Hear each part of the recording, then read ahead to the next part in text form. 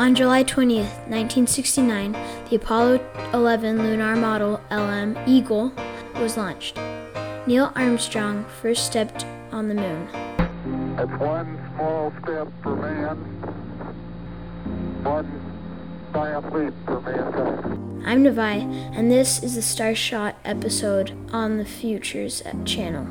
Neil Armstrong understood that man stepping on the moon opened new paths for mankind and ways to explore the vast mysteries of space, and that triggered a completely new way of looking at things.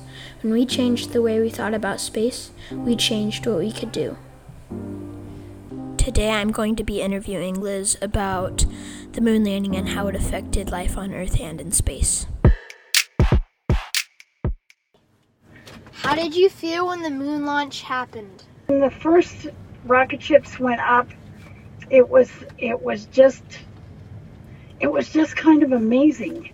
And then when people landed on the moon, it was just, you viewed yourself as a whole new person. 2022. Electric cars, telecommunications, satellites, reusable launch systems, and space tourism. Starshot.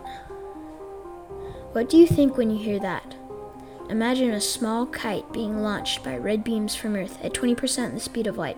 That's 130 million miles per hour, going straight to another star system. This is going to impact the way we think of and see the universe forever. Scott Fairbairn, the founder of Breakthrough Initiatives, is currently working on the Starshot project to make it to interstellar space, or the Alpha Centauri star system, which is 4.2 light years away.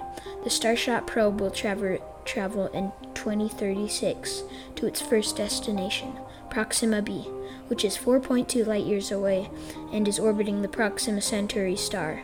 The Starshot interstellar technology will send humans to different galaxies and, perhaps, find new life in the universe.